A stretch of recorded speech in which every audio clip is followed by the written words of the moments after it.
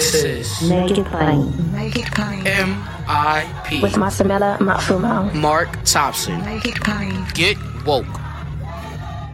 BetMGM has an unreal deal for sports fans in Virginia. Turn $5 into $150 instantly when you place your first wager at BetMGM. Simply download the BetMGM app and sign up using code Champion150. Then, place a $5 wager on any sport. You'll receive $150 in bonus bets, regardless of your wager's outcome. And if you think the fun stops there, the king of sportsbooks has plenty of surprises in store. Check out daily promotions, same-game parlays, live bets, and so much more. Download the app in Virginia today and get $150 in bonus bets instantly from your first wager. Only at BetMGM. BetMGM and GameSense remind you to play responsibly. See BetMGM.com for terms. 21 plus only. Virginia only. New customer offer. Subject to eligibility requirements. Rewards are non-withdrawable bonus bets that expire in 7 days. Please gamble responsibly. Gambling problem? Call 1-800-GAMBLER. Promotional offer not available in Washington, D.C. What's so special about Hero Bread's soft, fluffy, and delicious breads, buns, and tortillas? These ultra-low net-carb baked goods contain zero sugar, fewer calories, and more protein than the leading brands, and are high in fiber to support gut health. Shop now at hero.co. Big news overnight last night, of course, ladies and gentlemen, was finally the indictments handed down by the grand jury in Fulton County.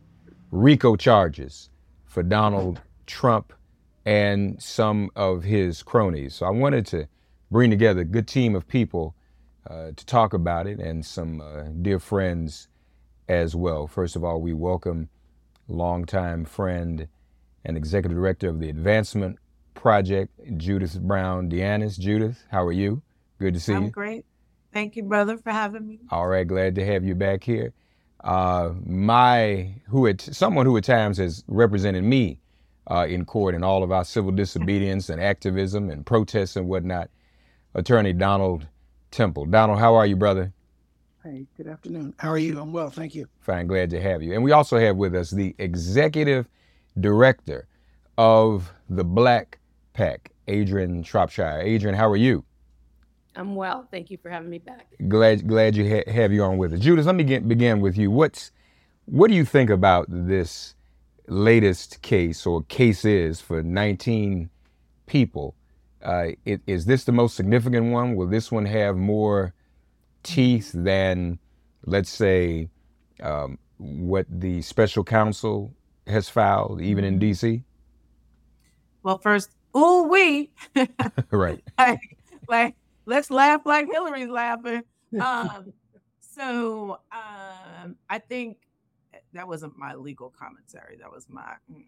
I do think this particular indictment has more heft because you have 19 individuals involved, right? Like, a conspiracy takes more than one person.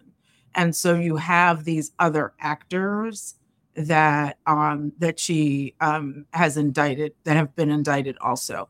I think the other thing is that she just has a lot of good evidence up in that camp, right? Like, I mean, and remember that this is the place where Trump calls the Secretary of State and is like, just really like being dogged about find me those extra votes, right? And so that happened in Georgia, right? And they had a particular focus on Georgia because they knew that they needed Georgia. So they left more fingerprints in Georgia than they had in other places. I mean, it has some complexities because it has 19 people, right? Who are all going to have their own lawyers, who are all going to like defend, who are all going to like try and tie this up for forever.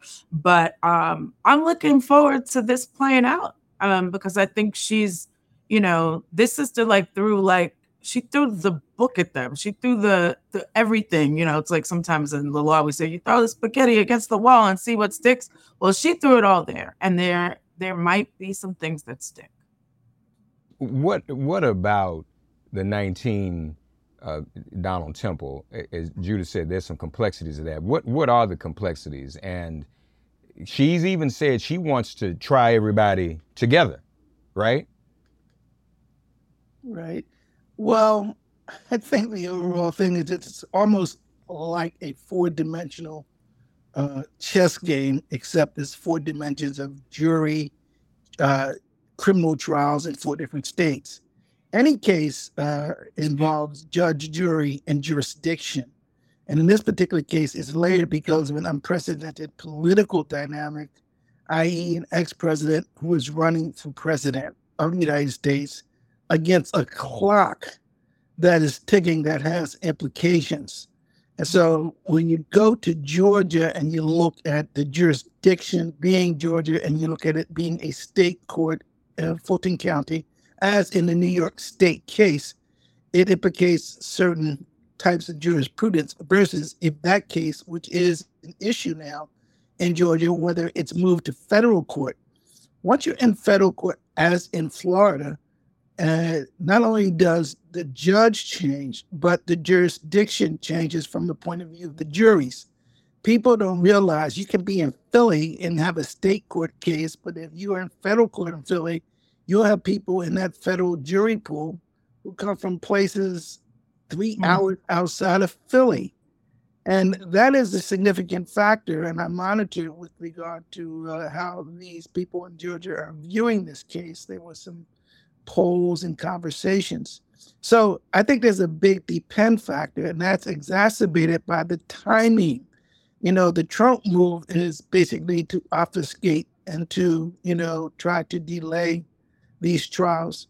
And that point of view, it may happen for the reasons that Judith points out in terms of the number of defendants and the complexities associated with a RICO conspiracy case versus, by comparison, probably a more solid and predictable case where I think it may go to trial faster is in the DC federal case with Judge Chutkan, and there not being the level of complexity. But it is complex because all these cases are like interacting with each other, and then there's a schedule, and then on the other side of that is the question of this whole political campaign and what's happening with that and how it plays out. We have to realize that's a dangerous space right now, the way people are reacting to the Republican support base that he has is reacting. And the reality is that he is still likely to win the Republican nomination. And then we don't know how that's going to play out given what could happen in a general election. Adrian, even though this is happening, what are the dangers when it comes to the election? One thing that has come out, we haven't heard a lot of detail about it, but apparently they got some password to the Dominion system. And when I heard that was frightening, because if they're able to do that in 2020, what's to prevent them from doing something like that again in 2024, maybe even a bit more quietly? Yes, and I think these are the complexities of this case that Judith talked about. The idea that they essentially accuse everyone else of the things that they are actually guilty of, right? And so, yes, the idea that there is the entire part of the case that is about them getting access to a voting system.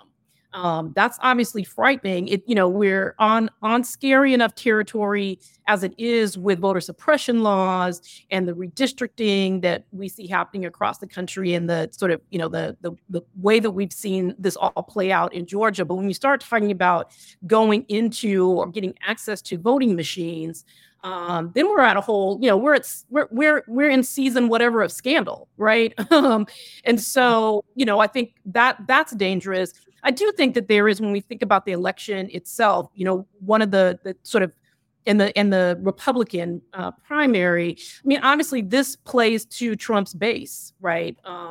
If they believed, the day before yesterday, that he was just being politically persecuted, that he had done nothing wrong, and this is all about free speech, then they believe that this morning. And they're not going to look for any information. They're not going to read information any differently.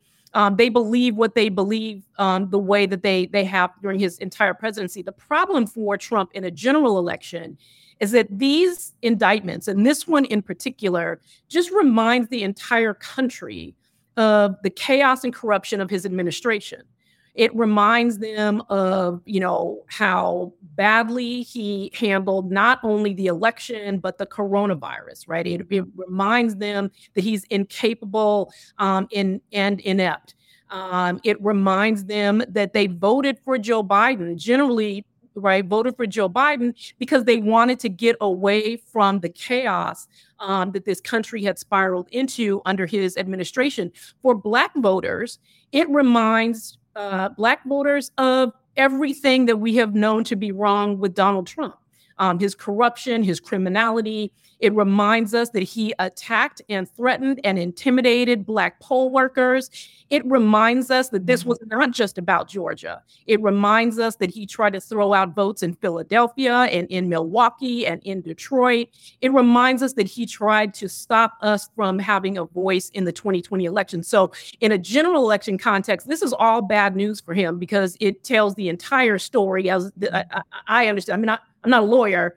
I pretend to be one sometimes, but my understanding of bringing the RICO charges, it allows the district attorney to tell the whole story, and the whole story isn't just about Georgia. It's about all the other places where they were also conspiring and where they were also corrupt. And this is the challenge for him in a general election.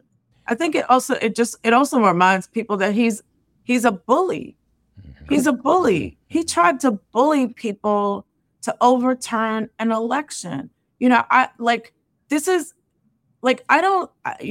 Speaking of scandal, I always thought there was a Daddy Pope. And so when January 6th happened, I thought Daddy Pope was going to come out the closet and the shadow government was going to save us. I didn't actually even think that moment could happen because Daddy Pope would stop it. But we're now being reminded of the person that he is. And that he is the face of authoritarianism, and that he is the person who thinks that I am the ruler. And what do you mean? He's a sore loser, but what do you mean that you're not giving me this election? Right. Because anybody who's lived in New York, grown up in New York, et cetera, knows that Trump always thought he was untouchable, right? That he could declare bankruptcy 5 million times and it didn't matter because people were still going to give him money, right? That he lives above the law. And now he is charged with, if folks don't know, RICO is a law for organized criminal enterprises. Right. And that's what they're charging him with. I think we have to be careful, though, if I may. I agree 5,000% with the nature of the concerns. I think that the fingerprints as to who he is has been on the wall for years for our community.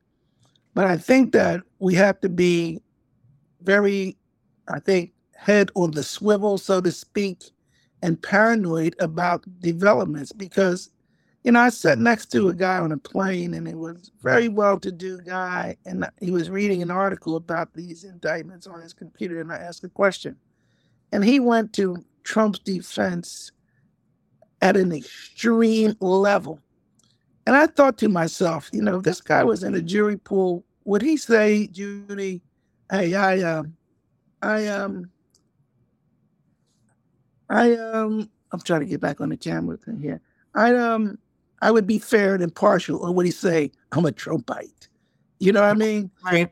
And I know because I'm in these damn juries and I'm like, these people don't tell you what their biases are, et cetera, et cetera. But my concern is that 3-4-dimensional chess game, and we're in August 2023.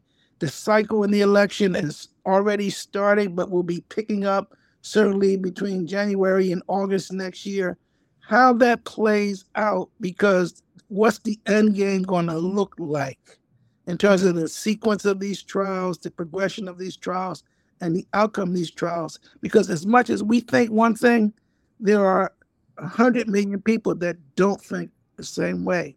And so we have a delicate, fragile divide in the nation, and it's going to be very interesting to see where it takes. I mean, we are pretty sure about what we feel, and some people who don't like Trump, but there's a middle ground between the people that do like Trump and the people that don't like Trump to see how this thing plays out. And we have to be very conservative and paranoid about the general election, not only because of Trump, but also because of Democratic Party dynamics. Well, in light of that, Don, let me stay with you for a minute. What's the timetable you think? Because we know his goal would be, let's do it, but let's prolong it long enough for him to he'll want to get reelected so he can figure out ways to pardon himself and get around it. The special counsel wants to go fast. Fonnie Willis says she's ready to get moving. But the likelihood is none of these is just going to get started right away. We're probably looking well into next year, or is there a way to get it? You got a March trial scheduled in New York. You have a DC case that we don't know where it's going to go. Okay. And that's going to also involve some vulnerability as well. I think that the kind of reactions that your guest and I see is Trump is defiant about the system and the rule of law. And I think we're going to see some turmoil, some judicial turmoil in DC, and maybe see a possibility of Trump being set back, so to speak, for being defiant to it and disrespectful to the court's ruling. Okay. So it's a lot of dynamics, but I think the DC case is likely to go first, even before New York. Adrian. And she's saying in Georgia 6 months, but I can't imagine that. That's ambitious. Yeah. You think? And not to mention the fact that, I mean, you got 19 people there. Inevitably, folks, there's some who are they're going to start flipping, aren't they? And try to get out of it and cut some deals, presumably, right? No, you don't look too. They started flipping. What do you mean start? They already started. It depends on where your bread is buttered too, right? Yeah. Adrian, everyone is saying that 2024 is going to be boiled down to two issues. The Dobbs reversal of Roe and Trump's behavior January 6th and all of that. Are there still, and so far, there have been a lot of wins on the Dobbs piece, including what just happened in Ohio. So that's a good thing. But are there still people you think, as this goes on, that can be moved out of the general election slot for voting for him as a result of these indictments, these trials and whatnot? Do you still think there's a possibility for people who've not already seen the light to still see the light, Adrian?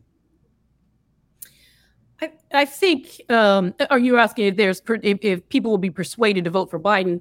Yes. I think that we have enough evidence from 20 to 22 to the most recent elections about where Americans are. And that's across constituencies. We know that what we're seeing is a significant increase in activism and participation among young people. We know that we are seeing a significant and increased participation of women, regardless of demographic, right, age or race. And so I think that there are, again, Trump has, I think, a ceiling of support. And so the question will be whether or not in the midst of these indictments, and again, he has to be more extreme in his approach to this election. And we've already seen that from him. And he's, driving the other candidates to be more extreme, right, in their rhetoric. So he has to be more extreme. And I think that the country over the last 3 cycles now has rejected that. And I would go all the way back to 18, actually, for that. I think the country has rejected the sort of move toward extremism. And I don't know that there are too many voters that are going to say, well, let's go back. Right. Certainly. And none of this is to say is that this is going to be easy, because I think that there are, elections are a turnout game. They're a persuasion game. And some of it is, around persuasion to make sure that people, show up and understand what the Democrats have done and vote for them and all of that. But there's also the persuasion of helping people to understand that that they should turn out and vote. Right. And that's always the challenge in the Black community. It's showing folks that the stakes are so high for our community that we must participate at historic numbers. And so I think the Democrats are challenged in some ways on that front. And I also think that We've also seen people who definitely believe that they may not be Trump supporters, but to Mr. Temple's point, there are people that are going to defend him because they actually do believe that he's being persecuted, right? And I've seen that even in our most recent focus groups with Black folks saying, well, they're just doing this to him because it's politics, right? But I think the numbers of those people are fewer than the numbers of people that we have seen show up in the last 3 election cycles and say, we don't want to go in this direction anymore. What's so special about Hero Bread's soft, fluffy, and delicious breads, buns, and tortillas? These ultra-low net-carb baked goods contain 0 sugar, fewer calories, and more protein than the leading brands, and are high in fiber to support gut health. Shop now at hero.co. That's an interesting question because there was a trial recently here in D.C. And it was a trial involving January the 6th, and there were Black and white people in the jury. The Black people in that jury would not convict the defendant of the charge of taking over, whatever it was, taking over the United States. They were extremely sensitive to defending that defendant, so you can't tell where the jury is going to go in terms of their sensitivity. But for purposes of the underlying question of the elections, I think that our community has to really understand the elections from the point of view that we're not talking about, for purposes of November, we're talking about some critical states, and we need to be focusing our attention on those states: Pennsylvania, North Carolina, Georgia, Arizona, Colorado, Wisconsin, maybe. Look, we've even conceded, for all practical purposes, Ohio and Florida, and we don't know what's happening in Texas. But we have numbers. And when we talk about these states, we can't talk about the election being something that's homogenous, so to speak. There's going to be states that are going to be blood red and states going to be navy blue. Simple as that. But there are states that are going to be close where we need to be thinking like July 2022. Nevertheless, August 2023, 20, August, September, October. We need to be really heightening our scrutiny in those states. And then we talk about all hands on deck. Now is the time. The worst thing that could happen to this country and to the Black community is that somehow or another, in these targeted states, we lose out. Remember Trump winning the Electoral College, not a popular vote. And we have a problem because 2024 is going to affect 26, 28, 30, 32. And we're going to have a problem given what's happening with the courts and what's happening with the economics in this country. Yeah, good point. Let's do a little bit of role play. Judith, you're Fonnie Willis. How do you attack this case? How do you approach this?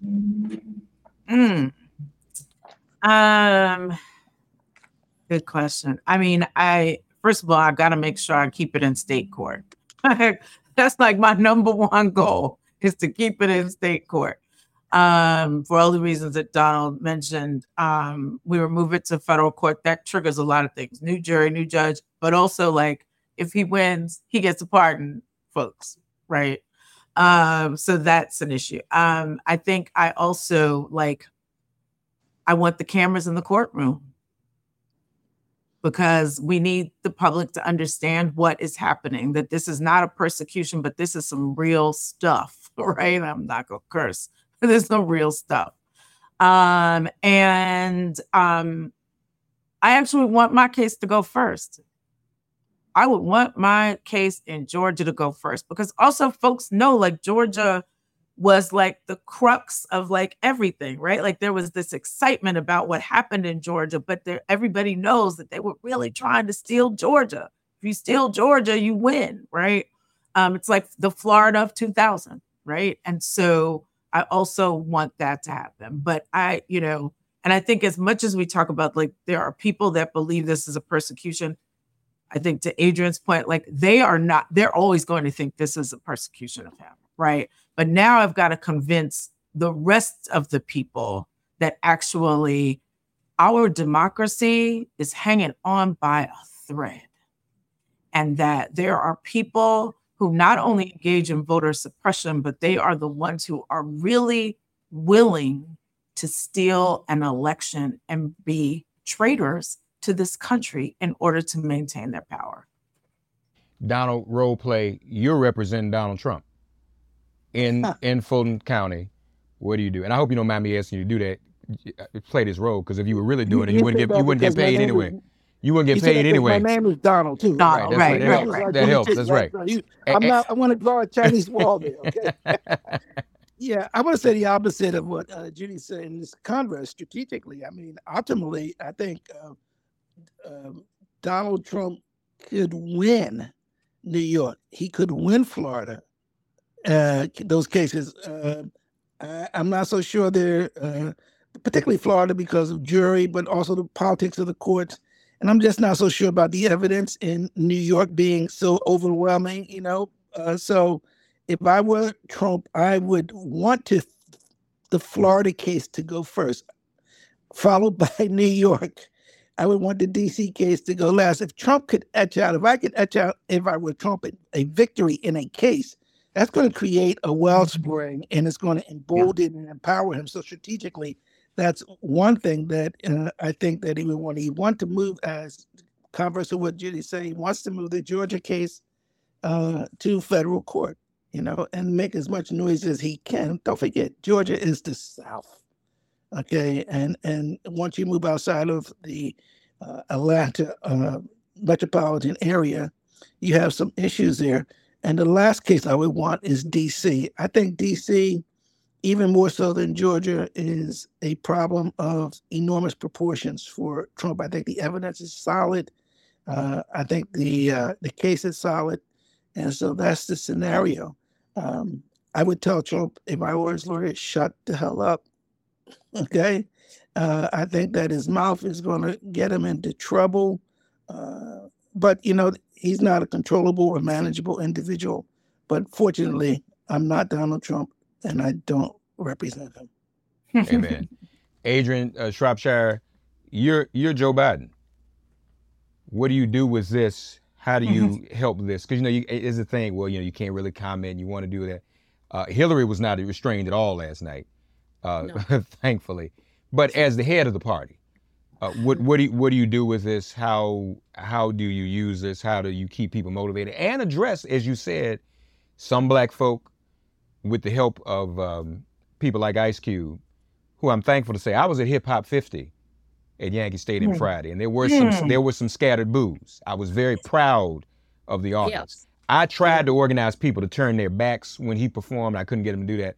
But most folks sat down. People would dance on Ice Cube, but it was like, and everybody sat down. So, we know the role he's playing.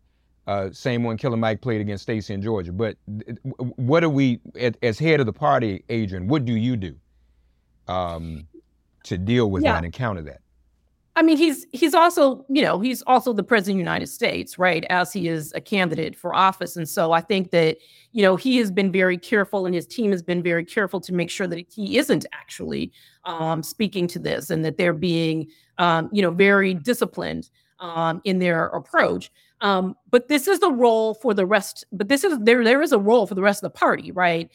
There is a role for Jamie Harrison and the DNC to think about how they're talking about this, and for state parties in particular in these states where that are going to be critical, right? In the swing states that are going to be critical, for them to be constantly reminding people of what this is. I do think that the president, though, is when he launched his campaign back in 2020, he launched it with this idea of, saving the soul of the nation.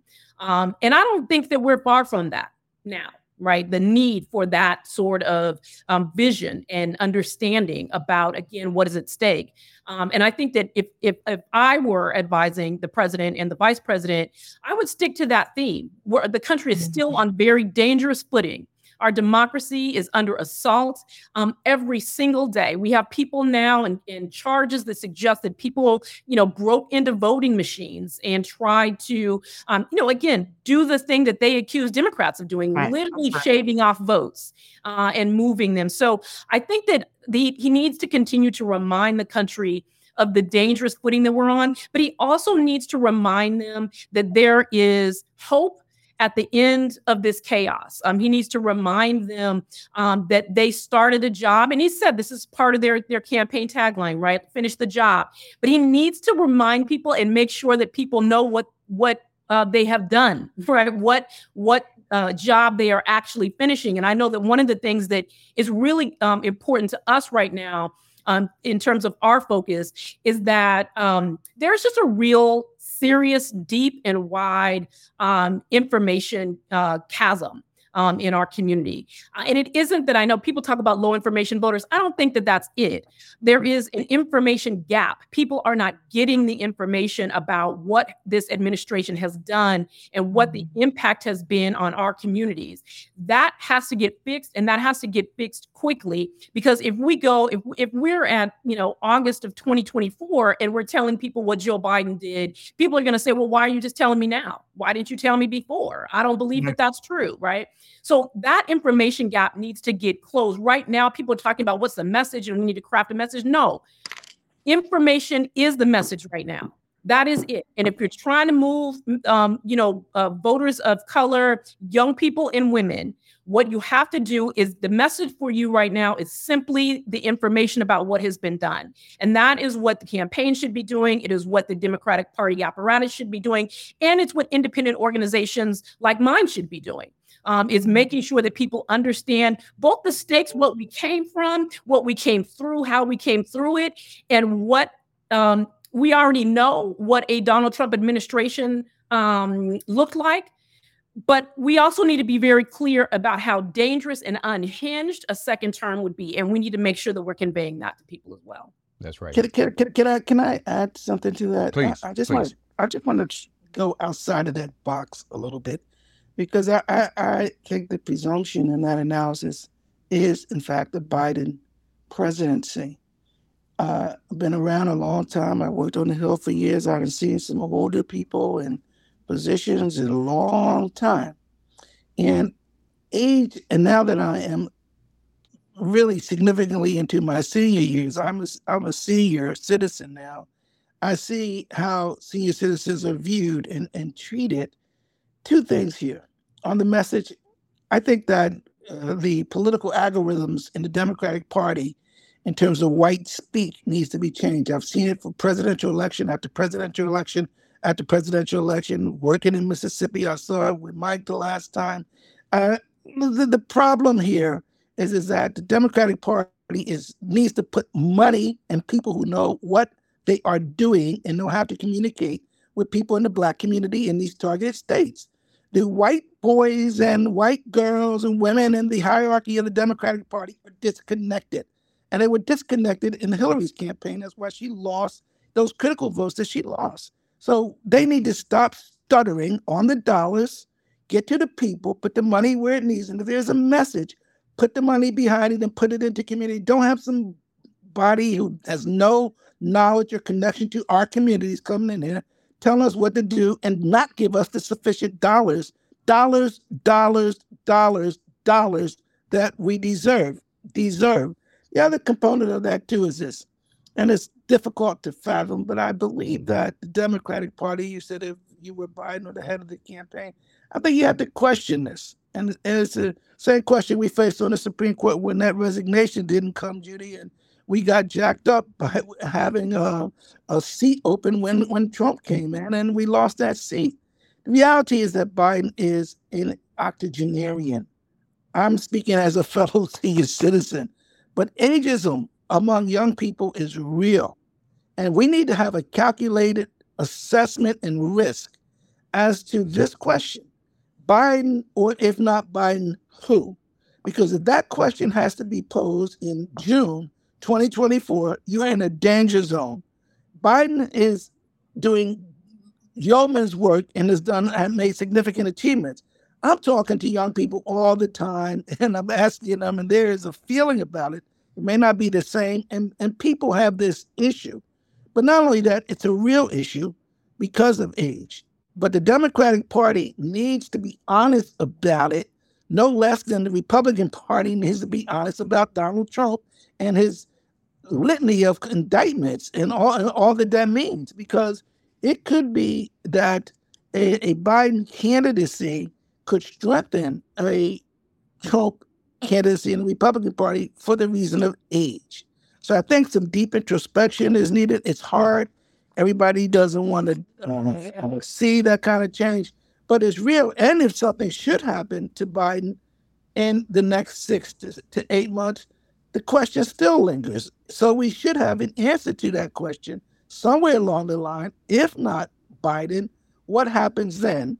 And who might be a series of respectable alternative candidates? Well, Donald, the alternative ought to be the vice president. But the administration has sidelined her, has allowed the media to run an operation on her. And to your point, Adrian, when it comes to information, I mean, I think there's an op being run on our community. On social media, all of a sudden in the past few years, this whole debate between black men and black women that wasn't there before. I think a lot of that is manufactured. Mm-hmm. But I'll let you or Judith want to respond to what Donald's saying. I mean, those are not. I mean, go ahead, Adrian. Well, I do think, and again, I'll go back to what I said before. I think that this information vacuum is our biggest challenge right now.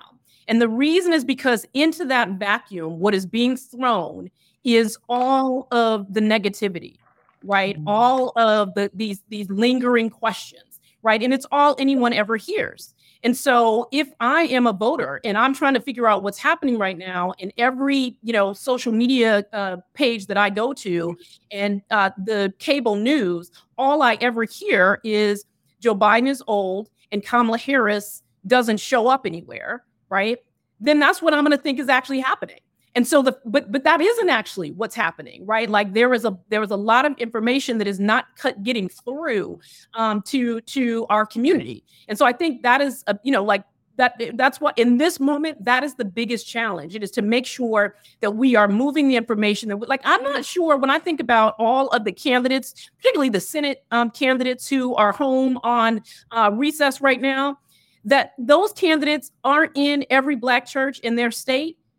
Or let me say it this way. They should be talking about everything that the administration has done. They should be talking about what the Senate Democrats have tried to do. They should be on black radio. They should be they should be trying to close and to fill this information vacuum with accurate information. And also, again, with this vision about, not just the vision about where we need to go, but also the stakes. Right. I think that there is and again, I'll point to our focus groups. When we ask people, what do you want to know? What do you think about the vice president?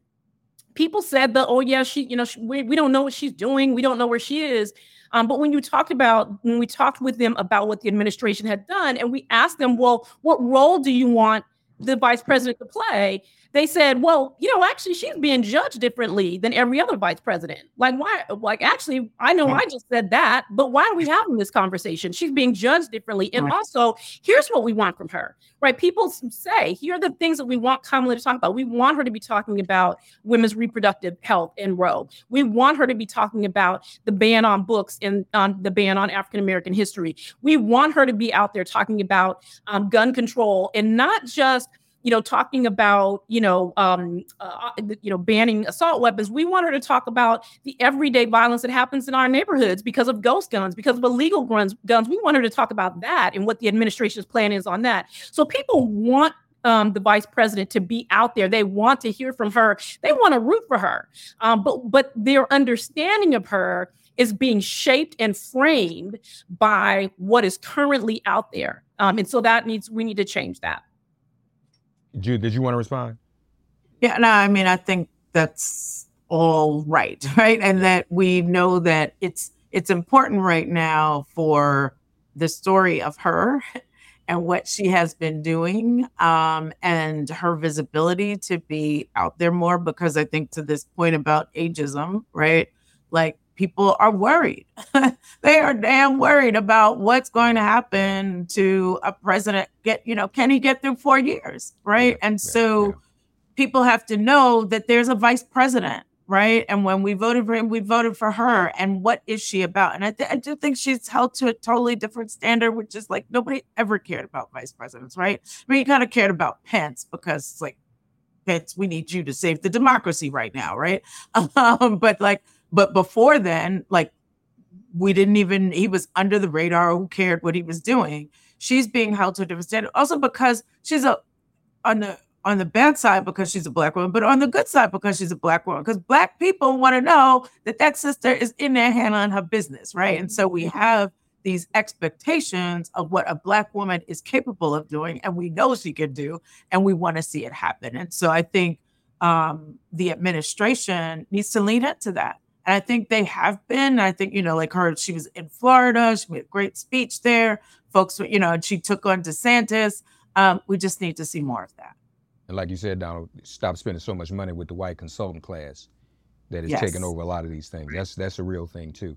Right. And we've got groups like Black PAC, right? That's like right, Adrian, that's what they do. Voter reg, they do get out the vote. They are a PAC, they are a C4, they're all of that, right? And that's the work that we have to do, and to expand it, and to Donald's point, in really important states. Yeah. We have to understand the impetus of our thinking, and the way that we're thinking is that, for example, with Kamala, she is stigmatized as a African-American woman, and those two characteristics alone give her a burden. We have to understand that we've not had one president at all. Nevertheless, an African-American woman president. The dynamic with Kamala, though, is we can't wait for other people to define us anywhere in terms of this election. Whether the Democrats are defining how we're going to play this election, or the Republicans, or the independents, our leadership needs to be thinking from a self-determinative point of view about our interest, whether it's critical or otherwise. And that includes Biden or the series of trials or whatever have you, because the what ifs are real. I'm not speaking about ageism from a vacuum. I'm speaking about how people feel about it.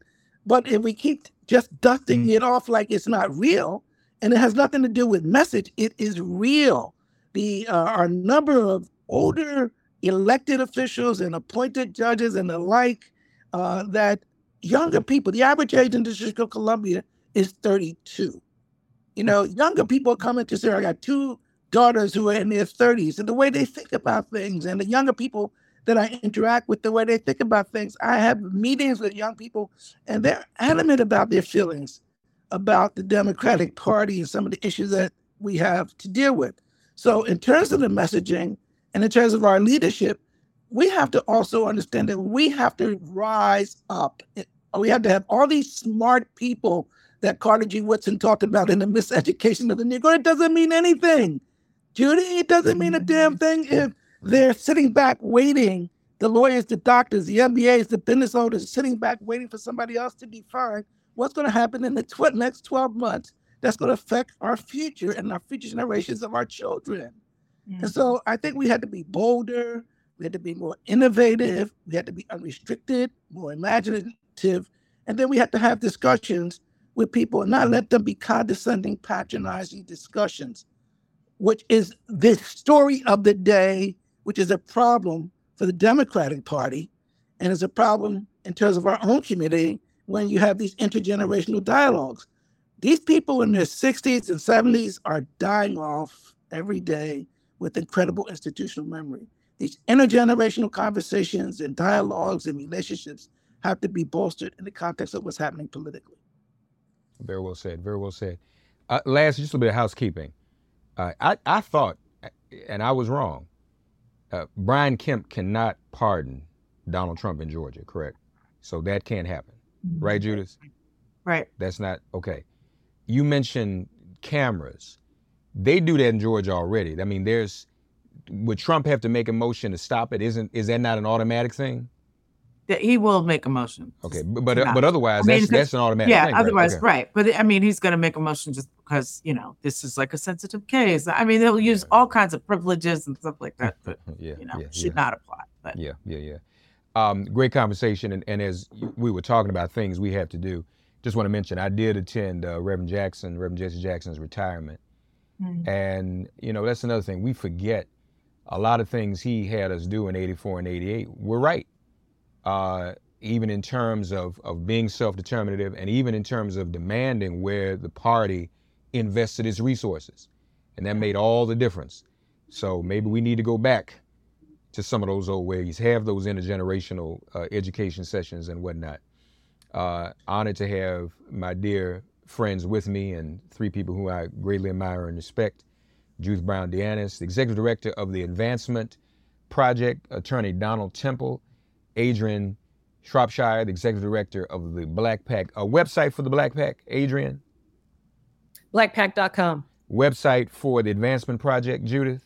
Advancementproject.org. And all the great civil rights work that they're doing. Donald Temple, what's your website? Where can people find you? Temple Law Offices, online. And Mark, I just got to echo that. It does my heart something beyond words. Judy, too, because I knew Judy when she was a law student in her young 20s. And I knew Mark when he was a student in his teens at UDC. And here I am now in my early 70s. God bless both of you. Thank you. Thank you, Donald. God bless you all. Thank you for joining us all here on Make It Plain. Thanks for getting woke and listening to Make It Plain. As always, perform an act of kindness on behalf of an elder or young person. Write a letter to a sister or brother who just so happens to find her or himself incarcerated. Offer libations to the ancestors upon whose sturdy shoulders we all now stand. And above all, give thanks to the God of your understanding by whatever name you call her and him. All God asks of us is that we give each other love. Thanks for giving MIP love. And please remember to subscribe and give us a 5-star rating. If all hearts and minds are clear, it has been made plain.